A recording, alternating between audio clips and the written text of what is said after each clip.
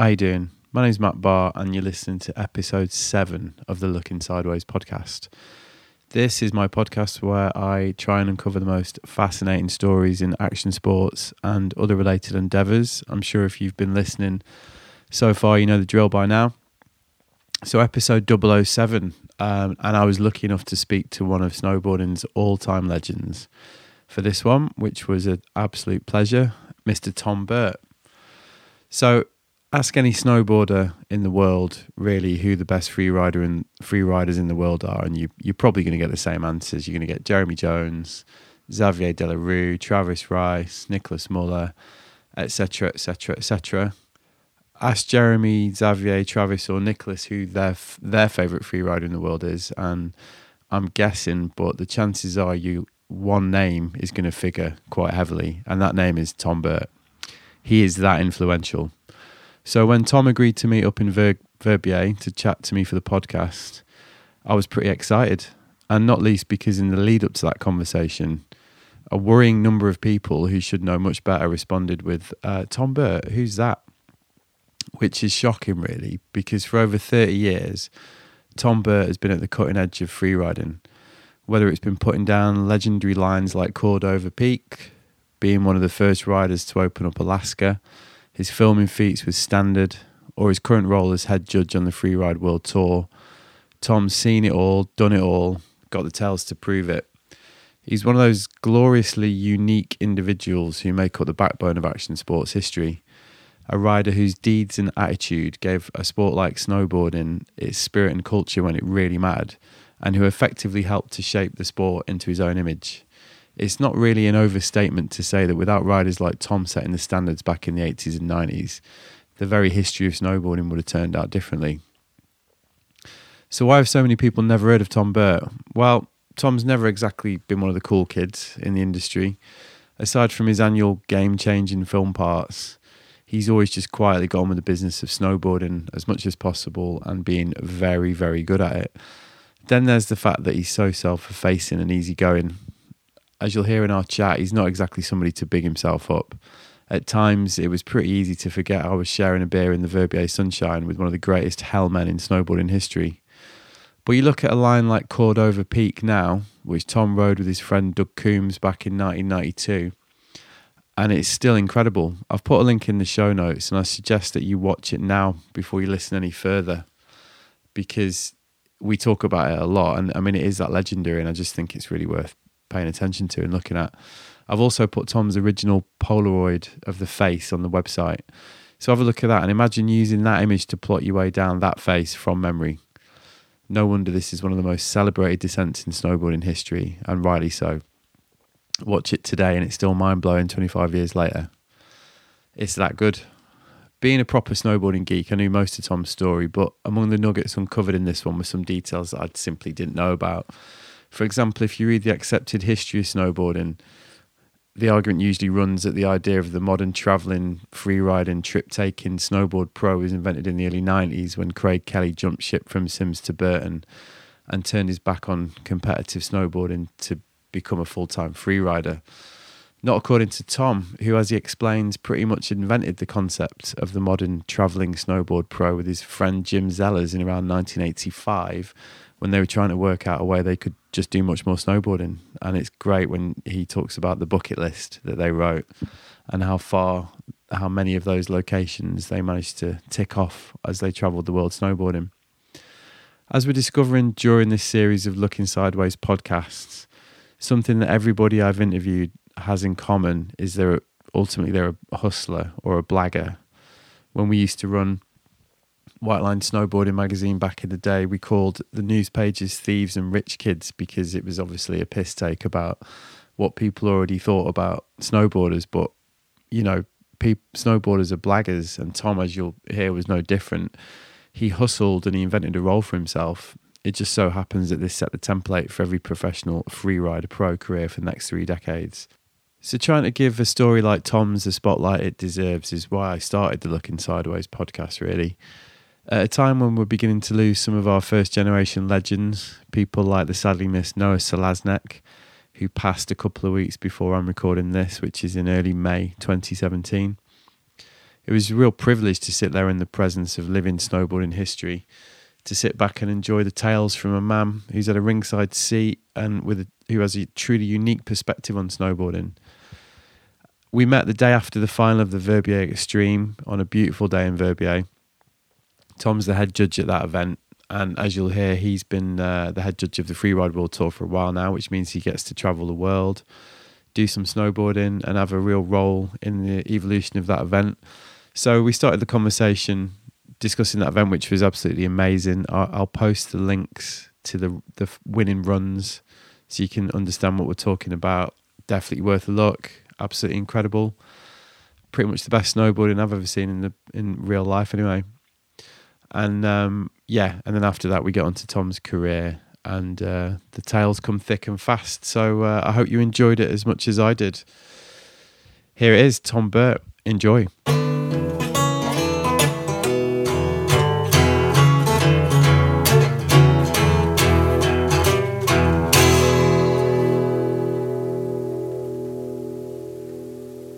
So Tom Burt, welcome to the podcast. Thanks for joining me. Yeah, welcome to be here. I'm stoked. I'm in Verbier for this one. And it's a beautiful, beautiful setting, beautiful day. So today that was the final, and you're the head judge, right? Yep, the head judge for the skiing and the scoring judge on the snowboarding. So how was today? How did it go for you? Today it's rough in the judges stand. When people ski and snowboard that well, it's hard to disseminate sometimes between what's better than somebody else, especially different lines, different doing different tricks in different places. It's really tough. Really high standard today. Yeah, there were 4 or 5 runs that are just incredible right there. The top 5 guys, all their runs were insane. What was the standout for you? I would have to say, well, standout, I loved Ryan Fay's line. That was Looker's Right, wasn't it? It was start 2, as we were calling it, yeah. And that was Looker's Right, and he came in and dropped a big technical cliff, and then controlled it really well. Just hammered his turn right after it, and then into a 360 over exposure, into a backflip over exposure.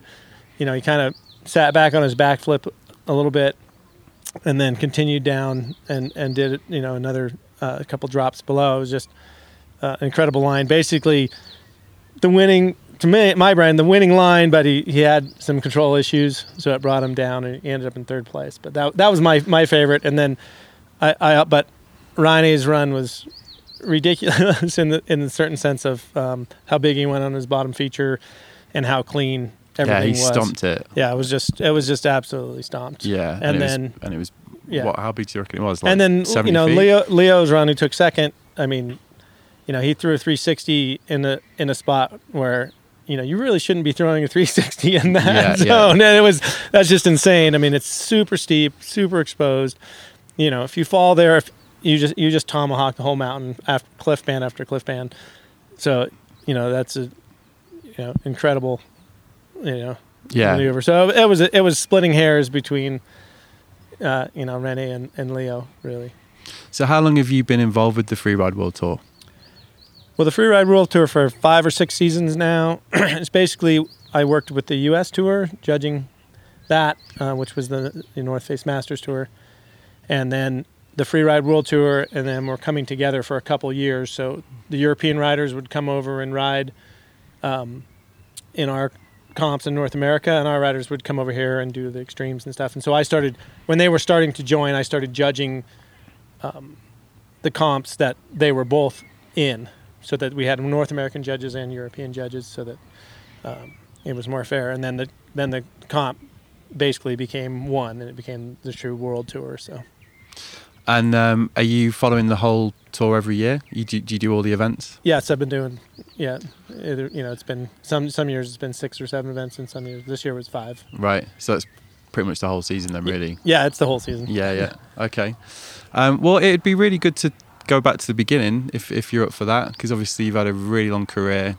Early 80s, right, that you started snowboarding? Yeah, 1982 is when I started snowboarding. Yeah. So how did you were a skier before, right? Yeah, I grew up skiing. I skied since I was 4 years old. And, I grew up in the era of right after the original free like style skiing, which was moguls, bumps, ballet. Like hot dogging, if you like. Hot dogging, and aerials at that time. And so when I grew up, we did not want to be that. So my friends and I, we pretty much skied what people call big mountain today. That's what we did. We skied on GS skis or downhill skis and pretty much pointed it off cliffs and did big, huge, long turns. Yeah, and this is Tahoe mainly? This was Tahoe. Okay. So I grew up in Lake Tahoe. That was just what we did. And I pretty much saw snowboarding come around in the 70s and got introduced into Tahoe from Winter Stick Snowboards. Was out of Utah. And I saw it, and a lot of my friends who were in my high school class or a year older than me that I skateboarded with, they all snowboarded a bit, and I just never tried it until I was 18. But the first board I actually rode was a Sims plastic with the Lonnie Toft skate deck on it and a bungee cord. So, and just in the backcountry, hiked up, stood on it, felt, just started down the hill, zooted right under my ass, and realized, I got to lean forwards to ride this thing. And so I stood back up, walked back up, did turns from top to bottom without falling, and I was, it was just pow. So I was instantly hooked. Right. And that was pretty much put me on the path to I need to go make pow turns on a snowboard. This is, just enjoyable. So did you kind of stop skiing from that point and just dedicate yourself to snowboarding? At that time, I was skiing, and then I'd snowboard when I could. I didn't own one yet, and then I bought a snowboard from Bob Klein. So Bob Klein was one of the very first people in Tahoe to snowboard, and he was in my high school class. He was a good friend of mine. We used to freeboard, with surfboard behind a boat, before it was called wake surfing now, Yeah, we called it freeboarding. Right. We used to do that behind his boat, and he used to come over to my house and skate the skate ramp in my backyard, and so we hung out. But that's who I bought my first board from $50, used board, and my first day ever at a ski resort, 2 feet of powder, riding with Terry Kidwell and Bob Klein. Terry Kidwell is also in my high school class. Right, because I was going to ask you about that, because that scene, that Tahoe scene, is so legendary, now. And there's all the shots of the pipe, the ditch that you guys obviously dug, and so you were just all friends. Yeah, we were all in high school together. Right. It was Alan Armbruster was a year older than us. Right. Yeah, it was just people that we knew, and we all did things together. We weren't necessarily best friends or anything like that, but we our school only had 100 kids in it, so everybody knows everybody, and you do things with people, and so it was a simple thing in our world. So you guys would ride that pipe. You'd go up to the local resort. Yeah, we did whatever. It was when it started. It was only a couple resorts that allowed. Yeah, because this is proper back in the day, isn't it? Yeah, and in the States, people there wasn't even, it was just coming. People were like, "What is it?" You're like, "Well, it's a snowboard." If you saw someone with a snowboard on top of their car, you usually knew them. Yeah. And then when you went to what was called the Worlds, the first competition that I turned pro in 1985. For me, the Worlds, there was people from Colorado and people from Utah and people from the East Coast, and it was like, wow, look at all these other people who snowboard. It was great. And it was just full fun camaraderie, and people are semi-serious coming down the courses and stuff, but it's not ski racing. It wasn't like that at all. Well, that was the appeal, right? Yeah. Well, it was just fun to meet people who thought snowboarding was fun to do. So there was just little scenes concentrated in different parts of the country. You had East Coast, presumably with Jake Burton and that crew, and then you had people in Colorado and you guys on the West Coast. Yeah, there was little pockets everywhere. Up in, for us, there was Mount Baker, Oregon by Mount Hood area, Tahoe, Southern California, and then Utah. All in anywhere that grassroots was growing. Met everybody and competed against everybody from all these fun places. It was a blast as far as the comps went. And you said that you turned pro. So did that mean you were earning a living, or what did that look like? No, or did you get a free? No, I got third in the pipe at the very, very first Worlds, and I got paid $75. There you go. And there I was pro. Yeah. The big money. Yeah. Yeah. Third in the world for pro, $75. And how old? So you must, what, 18, 19 at this time? No, that was 1985, so I was 21. Okay. And you were just riding? Yeah, we just were, by that time, snowboarding. I was going to college. That's kind of like View to a Kill time, isn't it? So it's starting to get a big international profile. And And well, you did a Juicy Fruit ad, didn't you? Yeah, I did a Juicy Fruit ad in 1987. Yeah, which was kind of... So that's a couple years later. But the first couple years, we were hand making boards in South Lake Tahoe with Avalanche snowboards. Right. And we had, I got sponsored. That's 85. I entered a race, took third in like a slalom race behind Terry Kidwell and Bob Klein, and then got asked, "Hey, you want to be sponsored?" It was like, "Well, what does that mean?" They're like, "We'll give you a board." I'm like, "I'm in." I'd never been given anything in my life. Amazing. Yeah, it was. So. And that was Avalanche that was that hooked was you Avalanche snowboards. Yep, they were out of South Lake Tahoe. Okay. And the crew in '85 for the most part. South Lake Tahoe, you had Sean Palmer and Damian Sanders, Chris Sanders, a couple other riders from South Lake Tahoe, and then you had the North Lake Tahoe crew of Terry and Bob and myself, and Jim Zellers was living, came up to school at their UNR, so we were at school together. Every weekend you'd be at the same ski resort because there was only one that allowed it, or weekdays or whenever. What resort was that? That was Slide Mountain at that time, okay. Which is now part of Mount Rose. Yeah. But that only lasted a year, and then they closed, and then we moved over to Donner Ski Ranch. Okay. And because Donner allowed it, but it was at the time Slide was closer to South Lake, and it just made more sense for everything, because Avalanche was coming from there. And then we were at Donner for a few years, which was awesome up there. Such great terrain around it. We would ride the resort and train hard at the resort, and then we'd go and hike around there. Started doing all the lines in Donner, before the movies ever came out. Yeah, that's what I was going to ask you next. Really, is this when you started to spread your horizons, if you like, and start looking around for a different type of snowboarding? Well, it started really right out of the get-go. I hooked up with Jim Zellers, who became my backcountry partner in college. We skied together, and we both had skied a lot of stuff. And when we started snowboarding, then we said, well, I want to snowboard everything I've ever skied, in the sense of like how down steeps and off cliffs. So we started doing that, or trying it, and learning and like working our way up. And then pretty soon we found that our snowboards allowed us to do different things on a snowboard than you could on skis. So then we started doing lines that I wouldn't have done on skis at that time, because the skis were so thin and narrow, and you couldn't slide, you couldn't do certain things. Then we realized, this is an awesome tool. It's going to allow us to do a lot. We also realized that we really didn't like racing, in the sense of like, because people started to become more serious. Like the first races were not so serious, but then people start to try to make a career out of it. I was going to say, and you started to see an industry, didn't you, basically, around events, and I guess that's the first wave of like money coming in, wasn't it? Like outside sponsors and so sponsors. The first time that we ever went to a trade show in like 85 or 86, we went to the Ski Industries of America trade show. A little Burton booth, a little Sims booth, a little Avalanche booth, and a little GNU booth, I think, and then you walk around and you're like, hey, I'm a professional snowboarder. You want to sponsor, get some clothing?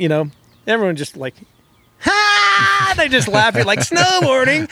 We wouldn't ever want to sponsor. This is the dumbest sport I've ever seen. You're just like really? Like, come on. It's going to be big someday, because, there's no rhyme or reason for snowboarding. It's just something fun to do, to go down the hill. There's like, it's not like you can travel on it or do anything. It's just enjoyable. There's no. So anything that's enjoyable usually has a really good chance of making it. So we were like completely shut down though by the whole ski industry side. It was a pretty funny time to be involved in that whole side of the growth of the industry. So were you making a living full time from snowboarding at this time, or were you still working? Oh no. I worked 4 jobs in the summer so I could snowboard in the winter. Our first sponsorship money really came from mean, Avalanche just was pretty much giving us boards, but they didn't have any money. They were just trying to grow a business from grassroots up, and there was no money in that. I mean, they helped us travel a little bit, and gave us a car to travel in, Right. But the nice thing with Avalanche, probably the best thing that we as athletes learn from Avalanche is that you can do a ton of marketing without any money. So we were racing and we're like, well, we don't want to train and we don't want to, because we really just want to go snowboarding. So how can we make that work? If we race and you win and you're number one, you get really good publicity. But the chances of that, and we were already considered ourselves old because we were, 22, what I mean, at 23, we're like, well, I'm already an old man. There's young guys coming up and they're going to be kicking our butts, I mean, that's just a reality.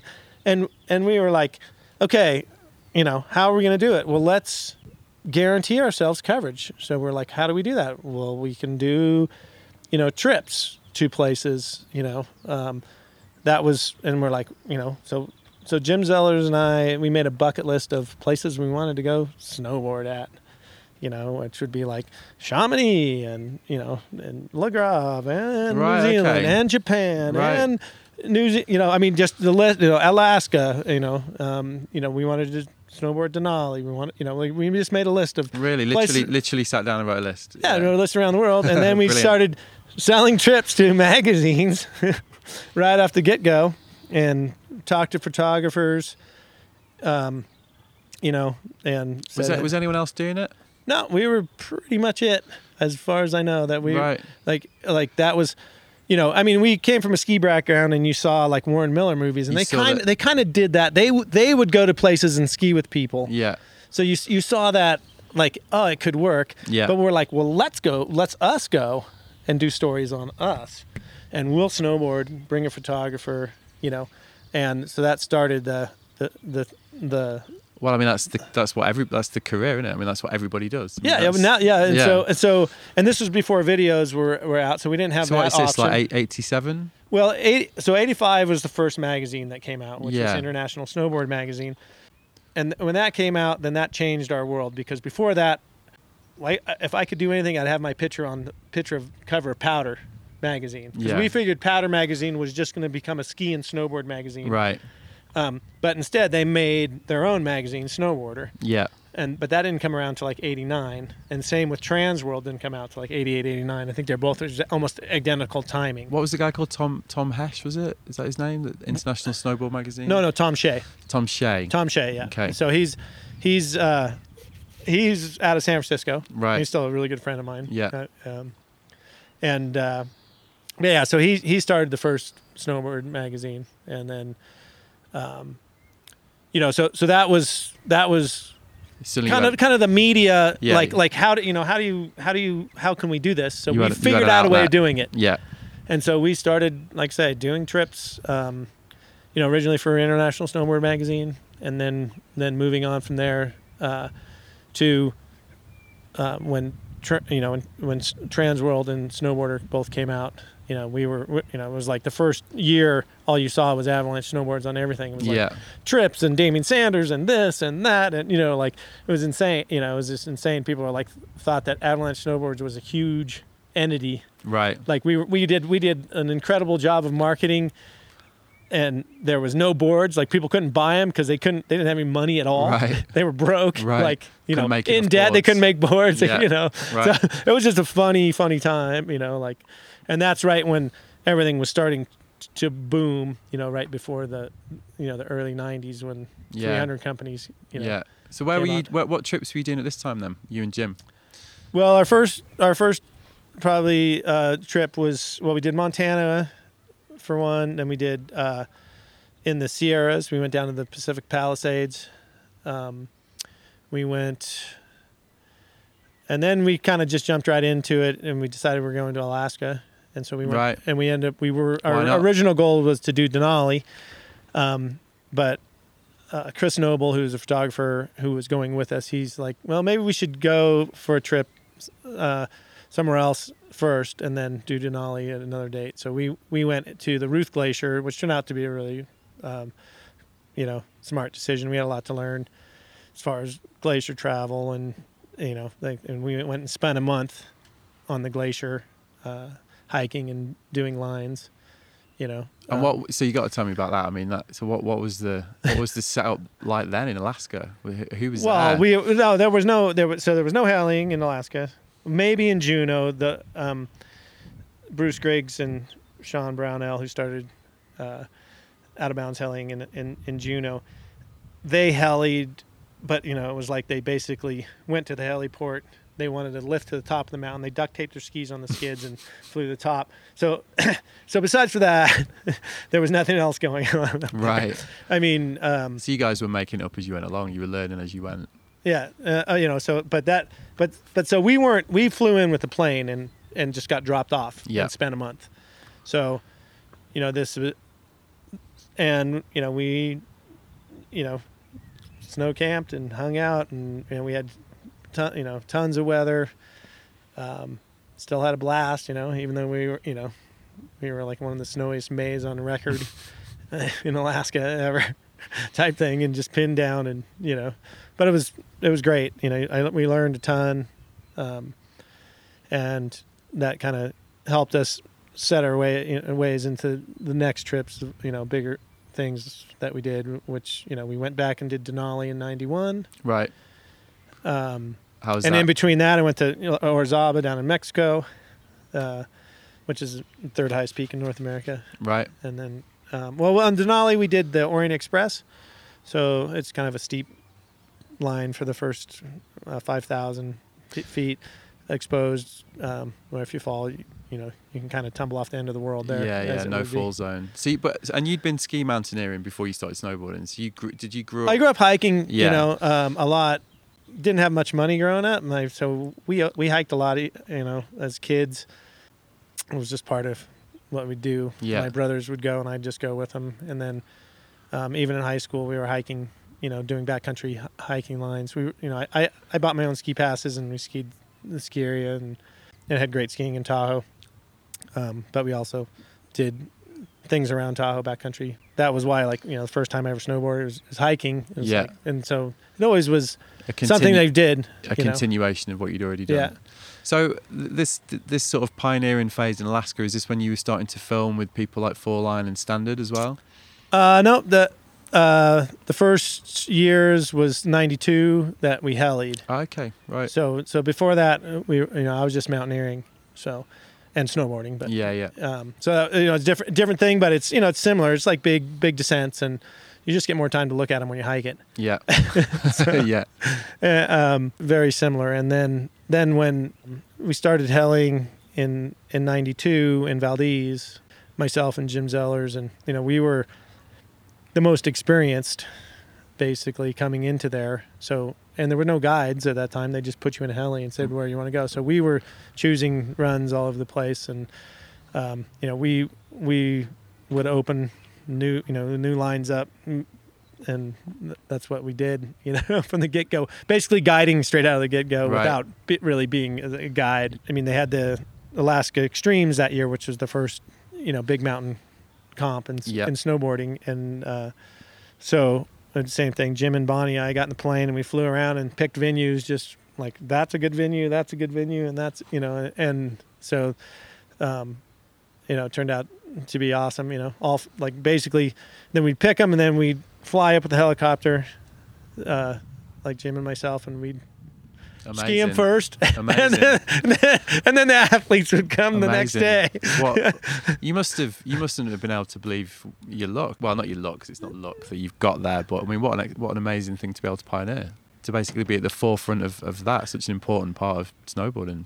Yeah, I mean, it's insane. I mean, as I tell people, if my career ends tomorrow, I've probably been luckier than most who've done more pow turns, on more slopes, and have a smile on my face, and so it could end and it wouldn't matter. But I'm still lucky. I still am out there making pow turns today, and coming down the mountain, and I love it just as much. So back then, what are some of the descents that stand out from those days? Well, Denali stands out. It was just Jim and myself. We took a couple snapshots of each other. That one's always good for me because it wasn't easy, but it was still fun. Yeah. And we got good POW on it actually. So that was nice, at least for 10,000 of the 12,000 or more that you get to ski, or 14. It's 14,000. I guess most of it was. So 4,000 was a little rough, and 10,000 was really it's a good POW. It's a good ratio. Yeah, not too bad. I mean, one of the things that always stood out from your parts was a lot of the times you weren't really riding the best snow. Obviously, yeah, there's a lot of amazing powder turns and there's a lot of amazing conditions in there, but it seemed like you worked really hard on your technique that was really important to you throughout your career. Is that fair to say? So you could make bad snow look good almost? Yeah, well, I trained, like I said, from day one when we decided that I wanted to ski, like snowboard, everything I wanted to ski. Yeah. That's pretty much what we did is, every day we'd go out and hammer turns down steep, hard terrain, no matter what the conditions were. If it was perfect POW or if it was ice moguls, didn't matter. We wanted to really be on top of our boards because, when you lay it out there, when you do a serious line, you don't want it to be second guessing your ability at that moment. You just want to know that you're going to go to where you need to go to, and that your body and your board is going to work underneath your feet. So, I trained all the time, and so, I would either, I just go hot lap. After at Donner Ski Ranch, we'd hot lap the steeps at Donner Ski Ranch, which was 4 or 5 turns only of steep. But we did it over and over and over and over, and you go and get like, I did all 5 good turns, and then you go back, you got only 1 good turn out of 5, like you missed, and you go back and back and back and back. And then when when Squaw opened up, I would do it on KT and just do shoot 75, which is, just a kind of a straight fall line run. But I'd just continually do it. And like I say, it didn't matter what the conditions were. And it just sets you up so that when it's funky, it is Mike Hatchett, who films for Standard Films. Yeah. He was always, his biggest complaint is that you made that look too easy, and he knew how hard it was. He's like, I can't use it. It's not a usable shot because you made it look too easy. Right. So it was just, but I worked on it to make it like for myself to be comfortable and easy. Yeah. So that it allowed me to expand what I wanted to do, which was, you see things that look beautiful, like a line down a mountain, and you're like, that just looks beautiful. So I would usually try to ski those lines because they just looked fun to me. Yeah. And sometimes there's lots of exposure in those lines. Exposure, things that can kill you. That's what I call exposure. Yeah. So. And how do you deal with that? Do you feel fair in those situations? Well, I'm not sure what your question. So if when you're talking about these exposed descents, do you feel fair yourself personally when you're in those situations, or are you so confident that that's not something that really comes into it? Oh no, I consider them.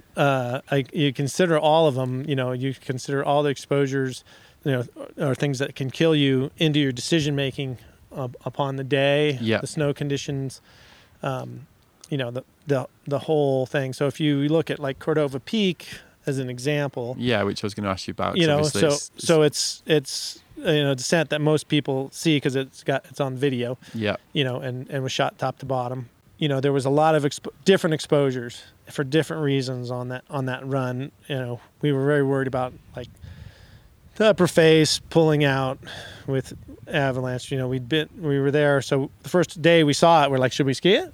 But the avalanche condition was high.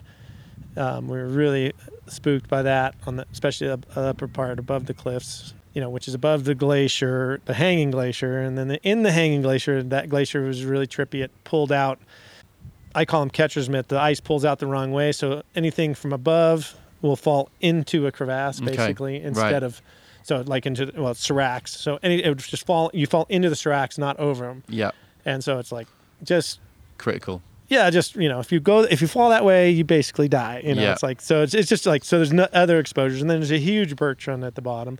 And then there's a huge hanging glacier above you, so it's like any of those go wrong, it's like 6 different exposures. And then also above the cliff band on the upper face it's ice. It's just a wall of ice, and the spines are built up off the top of the rocks, and we could see the ice through the spines. So where you had to go across I called it the ice shelf, that was, you're looking at blue and black ice just snow sitting on top of it, and it's, so you got all those exposures to deal with.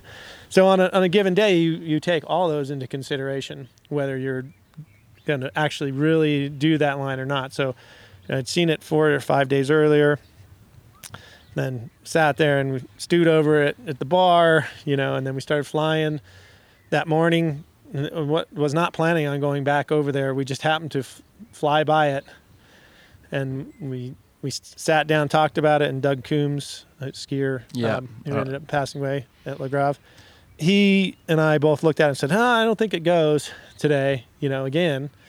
And then we're like, well, let's go ski this other side. So we went and skied a shoulder off the mountain, and actually got onto the glacier below it and skied the snow.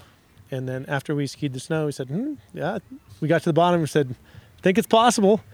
We both looked at each other and said, think it's possible. And we're like, yep. So we called in the heli and went and did it without, it wasn't planned. It wasn't anything. And so, it turned out, and that line, the glacier's changed, doesn't exist, has never been done again. Right. Well, I'll obviously put a link to that in the show notes so people who haven't seen that can see it, because it's it's one of the most famous lines in freeriding, really, isn't it? I think that's fair. I think a lot of people know it. Yeah. yeah, definitely. And Mendenhall Towers, that's another one of yours, isn't it? No, I didn't do first, but I've done it. I did a line that goes the wrong way. Right. But, it was just different. I'll put links to these in, because they're still amazing. Yeah. I mean, they're 25 years ago, are they, these? Yeah. So. Yeah. So about this time as well, then, you've got more and more in Alaska. I mean, yeah. You're filming more with people like Mike Hatchett. Yeah. And presumably, as a new generation of riders come in, your expertise and experience, you start to guide and mentor these new riders, right? Is that so? Is that something that happened? Yeah. Well, after the first years in Valdez. Then we started also going to Juneau. So I'd either stop in Juneau on my way for a week, go to Valdez for 3 or 4 weeks, and then stop in Juneau for another week on my way back, or stop for a couple weeks on my way back, or whatever. But I started spending more and more time in Southeast Alaska. And 96 was my last year in Valdez. And then I only went to the Southeast. And, the train's different, different mountains, but we started exploring more, going further out. So we skied all around Juneau area, and then we went to Skagway and then into Haines. In those days, then I started guiding with Out of Bounds Adventures, and then which turned into Alaska Heli now. But and so then when film crews came, they were stoked to have someone with experience in filming. So I started pretty much right at the get-go, like guiding film crews. And then I pretty much guided, if you've seen a lot of the films in Southeast Alaska, I pretty much had guided probably almost all anyone you can think of in the snowboard world. Yeah. Any name that's been to Alaska. Whether it's Tommy Bruner, who's no longer with us, to all the way up to Travis or Nicholas or Gigi or or Axel Laporte or Frank Montoya or it's just like the list goes on. I mean, we were there with Rankit and Farmer and so helling with those guys and helling all the way through. And you're looking, it's like we would have our harnesses and our gear to be on glaciers, and Rankit would be like, "Hey man, let me borrow some of your harness and everything, so I can have some props, while I'm riding down." It was, it was just a funny time. So who impressed you? Did anyone stand out? As far as just on a snowboarding level? Oh shit! Everyone impresses me. There's, I love snowboarding and watching people ride. I mean, you know, I mean, if you have to ask the time period, because the time periods change, you know, you have to think of, you know, what Goodwill was doing, you know, when we first started, you know, videoing, and he just came on and was stomping huge airs. You know, I mean, it's just freaking impressive, you know. And then you have riding with Craig Kelly or Dan Donnelly, or, you know, like, or in the, you know, the early days, or I mean, I got to ride with all the time with Terry Kidwell, you know. I mean, it's impressive to watch someone that talented in the air. And then I got to ride with Damian Sanders for a year, you know. It was like the most beautiful person ever to watch do an aerial trick, you know. He never looked uncomfortable there. Looked uncomfortable getting to the jump. You know, with those hard boots. It was just, you know, it's just insane, you know. So I mean, you know, but the errors for me keep going, right? I mean, it's like, you know, you roll in, you roll in. For me, it's like, you know, decades and you know, I mean, I'm basically into my fourth generation of snowboarders that I get to ride with, and they're all still, you know, I mean, it's still impressive and fun to watch, and and I get to go ride with them, and you know, it's a blast, you know. I mean, you know, I judged Travis Rice's, you know, the Supernatural contest, and to spend a week with 16 top riders, you know, in a cat every day with 8 of them, plus the other judges that are there, which are incredible riders also, you know, and just blowing around and having fun. You know, I mean, it's just, you know, like, you can't imagine how enjoyable that whole world is of just, you know, people loving to go snowboarding. So you still up in Alaska every year? Are you still guiding? I haven't been guiding. I stopped guiding kind of when I started judging. Okay. It just, I you know, made a commitment with my wife and everything that I would slow down my world when we decided to have kids. So I made a deal for 7 weeks a year to be gone if I was going to, you know, so, and I pretty much stick to it. You know, some years I get stretched out or whatever. But so when I was guiding, I was doing 3, 4 weeks, 5 weeks guiding, whatever that turned in, and a couple other weeks doing other projects. Right. But then when I started judging, then I, you know, it was taking too much time. I couldn't guide anymore. You know, the last guiding I did was for Jeremy Jones for Deeper, you know, the 2 month, a month trip in Alaska, and then the next year another month trip in Alaska. So that was the last guiding that I did. Right. So, but that's, you know, so those were a little bit different. Yeah. You know, but you know, it's pretty fun. It's fun to see. I mean, most people don't really know. Like, basically, like, the Deeper, Further, Higher story is basically a copy of Jim Zeller's and my snowboarding, our bucket list. You know, we went to the Himalayas, we went to South America, we went, you know, like our bucket list is, you know, that was cool. So it was really fun to see basically our bucket list redone. Yeah. You know.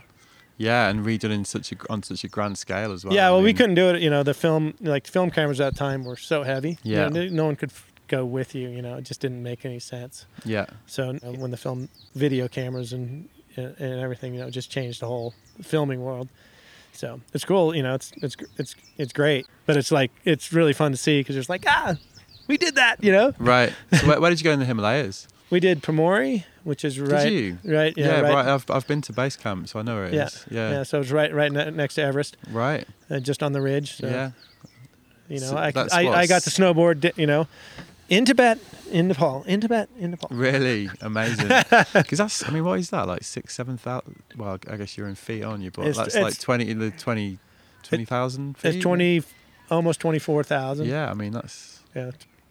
I forget what it is. I don't think I could have gone snowboarding up there, to be honest. Pretty tired. Yeah, it was pretty brutal. Well, I've got a question for you about Alaska, because I think one of the things I always wonder is, I've never been. Yeah. You know, I've been snowboarding 20 years. What advice would you give an ordinary snowboarder? Because obviously, if you're gonna go to Alaska, it's expensive. You have a narrow window of opportunity if you don't get lucky with the weather. It takes years to build up the skills for you to even get anywhere near to grips with it. If you're an ordinary snowboarder looking at like the trip of a lifetime, you know, going to spend some money, what would you recommend? Well, firstly, where do you recommend they go? And secondly, how would you recommend they prepare for it? Well, the biggest thing is you know, I guess it's so hard because that's such a loaded question, because ability wise, you know, because people see Alaska and everyone sees steep spines and, like incredible lines that people are riding, but there's a ton of just mountains, right, to ski. I mean, you just can go out and ski perfect powder down huge mountain runs with no tracks on them. So it's like, don't get your expectations beyond that you're going to go ski these perfect spines in a week trip. If you want to spend a month and a half there, like the film crews do, just waiting for when the conditions are right, then maybe you get to go ski those in a year. Maybe. It's not like every year that things are skiable. Yeah. It's just the reality, Yeah. The amount of time spent just waiting, is incredible. So that's expensive. That's, but just to go with expectations that, I'm going to get some really good runs, and there is a chance that we can step it up to steep things just because you happen to be there at the right time when the conditions are there. That is worth doing, basically, because there's nothing like getting on, something steeper that keeps going and keeps going and keeps going. It is really fun to do, and they're not necessarily, a lot of lines aren't that dangerous in the sense of where you're at with exposures, but you just get to, it's incredible. So many people come with the expectation that I'm going to go ski the shit, right? Really? right out the get go. I'm surprised by that, because all you hear is how much weighting there is. So you do get people that go, I'm going to go ride that Travis Rice line or something like that. Oh yeah. There's people who, they have really high, and then they're all bummed, even though they went and skied good snow. Yeah. And they had great runs, but they didn't get to do what their dream was. Right. If you want the dream, then you got to spend the time. Yeah. But if your expectations are right, you'll it's freaking wonderful. It's such a unique, generally snowpack. Allows you to ride things that you can't ride in a lot of other places. Snow sticks and stuff where it shouldn't. I mean, we're lucky we have the kind of similar snowpack in Tahoe. So, the steeps you get to ski very, very steep snow and it stays there. Yeah. Which just, it's mind-boggling. Yeah. Well, some of your most famous lines have been around Tahoe, right? I mean, there's a lot of things. Yeah. I mean, people, there's the TB spines and there's the TB cliff and there's the, like people, lines all over the place that, because we kind of pioneered a lot of the things that went down for the film world. Yeah.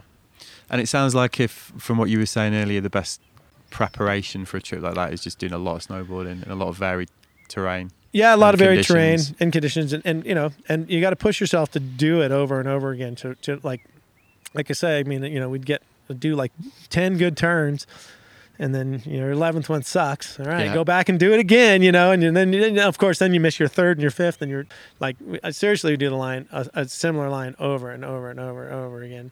But it was just my way of being on it. Yeah.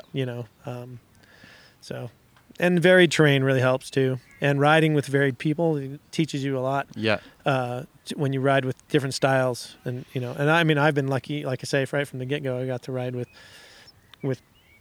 different, freestylists, big airs to down the mountain. It's been a great learning curve for me because I got to learn a lot from every style of rider that are out there. Yeah, well, you've seen everybody. Yeah. So there you go. I mean, it's amazing. And I've got to ride with them all. I mean, the amount of people that on the list of people that I've got to ride with is just fun for me.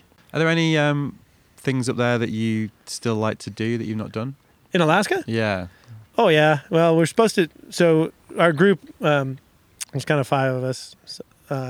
So we put up a run called 30 something, which was a run when we were in our 30s, and it was a 3,000 foot face. And then we put up 40 something, and we're supposed to put up 50 something, which is a 5,000. The scary thing is we already have 80 something. And so we're a little scared because 80 something is probably the most difficult of any of the runs by 10 times. Right. Being, 2 things. One, it's an 8,000 foot descent. And so, but if we're in our 80s and we ski it, it'll be a ridiculous thing. Brilliant. So, who's in that group then? Who's the 5? Jim Zellers, Bonnie Zellers, Bruce Griggs, who was one of the owners of Out of Bounds and then Alaska Helling, and Sean Dog, who's the current owner of Alaska Helling. Brilliant. So What a club. yeah. So. And do you follow the industry? Are you somebody that like pays attention to what's going on in snowboarding right now? I follow it in a sense. I'm sure you're not like. I'm not like scouring every magazine Yeah. or into the politics or bits and pieces, but I still care about the industry, so I follow it, and I know a lot of the players in it, so it's still fun. Like if I see a magazine, I flip through it, check it out. From your vantage point, then, given how long your career's been, and does it feel like snowboarding's in a good place right now? Well, I mean, snowboarding now, to me, at least in the States, so it's different in different places, but in a lot of places in the States, the kids are like, my dad snowboarded, so I'm going to ski, which is fine because skiing is a fun thing too. Yeah. So that next generation is now young of the next snowboarding, like the next snowboarding push to me. Yeah. So I think that it'll continue along and, still have a place, I mean, snowboarding is just fun. Again, like I say, there's no rhyme or reason that there's snowboarding even exists. Yeah. Besides for that it's fun. Yeah, yeah. And that's what's obviously driven it all these years, so that's not going anywhere, is it? No, I mean, here in Verbier, they postponed the contest for, a couple days. So, I went over to a bank slalom over in Champery here in Switzerland, and it was awesome. It's, 100 competitors, and they're all just having fun, and just like, it's just a blast, from little teeny kids to old guys like me, in their 50s going down the course, and everyone's cheering and having a great time, and and then they had like a little kicker session off a little teeny hit, and like I was telling all the riders, I'm like, yeah, this could have been 1985, no problem. We did the exact same thing, and we were all laughing and having a good time. It was amazing, like so it like the spirit is still there, and that's what's fun, and what like continues to drive me to be it's part of it. It's what keeps you coming back, isn't it? We were just saying that with our friends here, that like I think we've all been riding together 20 years, and 20 years later here we are carrying board bags around, sleeping on floors, doing the same thing. I mean, that's the part, isn't it? That's the camaraderie that you get. That's the fun part, definitely. Oh, yeah. Yeah, it's kind of like being, the tour, the judging is judging, and it's tough, and but the being with all the riders for the year and getting to ski with everybody and ride with everybody and hang out. I mean, that's the fun part. So I mean, that's what's enjoyable. Plus we get to ride a lot. In a lot of cool places. Yeah, exactly. I mean, all those things. So what are you looking for when you're judging? Like an event today. Obviously, earlier we talked about the amazing standard of skiing and snowboarding. Yeah, well, normally, I mean, it's kind of like, for me, like Choice Align, really good riding or skiing. Really, I mean, I really appreciate people who make good turns, because it's an important thing to me. I'm probably alive today because I made good turns. It's that technique thing again. Yeah, it just is, and then when someone puts that together with some strong airs and creative things, and then now people start to put when you freestyle moves in critical places, it's as someone who's been there, how difficult that is, so you really appreciate it. Yeah. So people think it's just normal to see someone now spin or do a flip or whatever off something, and it's just adding more. It's like, and such is the progression. That's always, everything progresses. It just gets pushed. Everyone sees what's possible and does the next step. I mean, that's what's, that's also fun to see. Yeah. Well, I got a couple more questions, and then I think we'll wrap it up. I always ask everybody the same couple of questions. So one of them is, if you could only go snowboarding one more time, where would you go? Where would I go? Yeah. I'd go make a powder turn. Yeah. Doesn't matter anywhere. I don't care. You don't care where? I don't care Just where. find some powder. As long as I got to do a powder turn for my last one, if that was my last one, as long as it's a powder turn, all good for me. Nice. And what does snowboarding mean to you now, after nearly 35 years? Well, snowboarding's, I mean, it's just been a part of my world, part of my life. That's a tough one. It means a lot, but at the same time, it really means nothing. It's because it's allowed me to do more than I probably would have ever done. So that's probably the best thing. I know more great people, been to more fun places than it's like we'd have to talk for a couple days to go through all the fun all the fun runs and places and things. When you get to ski powder in the southern hemisphere, in the northern hemisphere, the poles, or at the equator, I mean, it's like, really, I got to do pow turns there. So it's just been nice to have as a journey of life. Yeah. So I mean, I still am blown away that I get to be involved. Amazing. It's still fun. We can't ask more than that. Well, Tom, that's been brilliant. Thank you so much for joining me. Yeah. I get to fly home, get in the car, and drive my kids to the Big Wave with Jerry Lopez, and go snowboarding. So there you go. And thanks for having me. So there you go. That was Tom Burr, and I think we can all agree, what a legend. I think my absolute favourite thing about this interview is the fact that Tom uses the word ski as his preferred verb to describe snowboarding. As in, we decided to go ski this line, or you could ski here, you can ski there. I love that, because it just goes to show what a load of absolute nonsense it is to think that there's any kind of divide between skiers and snowboarders among people who are actually serious about being in the mountains. It's amazing how often I still hear people harp on about this supposed schism between skiers and snowboarders, and I'm always a bit like, 1992 wants its contrived controversy back. But I think the main thing that came across was how into snowboarding Tom is, as into it as he's ever been. When I emailed him for shots, he was literally just back off the hill in Tahoe and was enthused. I mean, it's early May, like I say, and he was enthusing about how the mountain was empty and he was still getting to ride powder turns at the beginning of the summer, really. As he said in his interview, there's no rhyme or reason to snowboarding. Going down a hill is just something fun to do. And if only everybody looked at it that simply, because it really is that simple. So that was episode 7 of the Looking Sideways podcast. Thanks again for listening to and or downloading the episode. I hope you enjoyed it. If you head over to my website, www.wearelooking.sideways.com, you'll find the archive, the show notes, imagery, social links. You can sign up to my newsletter so you get exclusive news from Looking Sideways, and to make sure you get the latest episodes as soon as they come out. You can also find my Facebook page, where I posted a thread asking people for questions and suggested guests, which has been getting a little bit of traction. There's a few people chipped in up there now, so it's pinned to the top of that Facebook page if you want to go and have a look.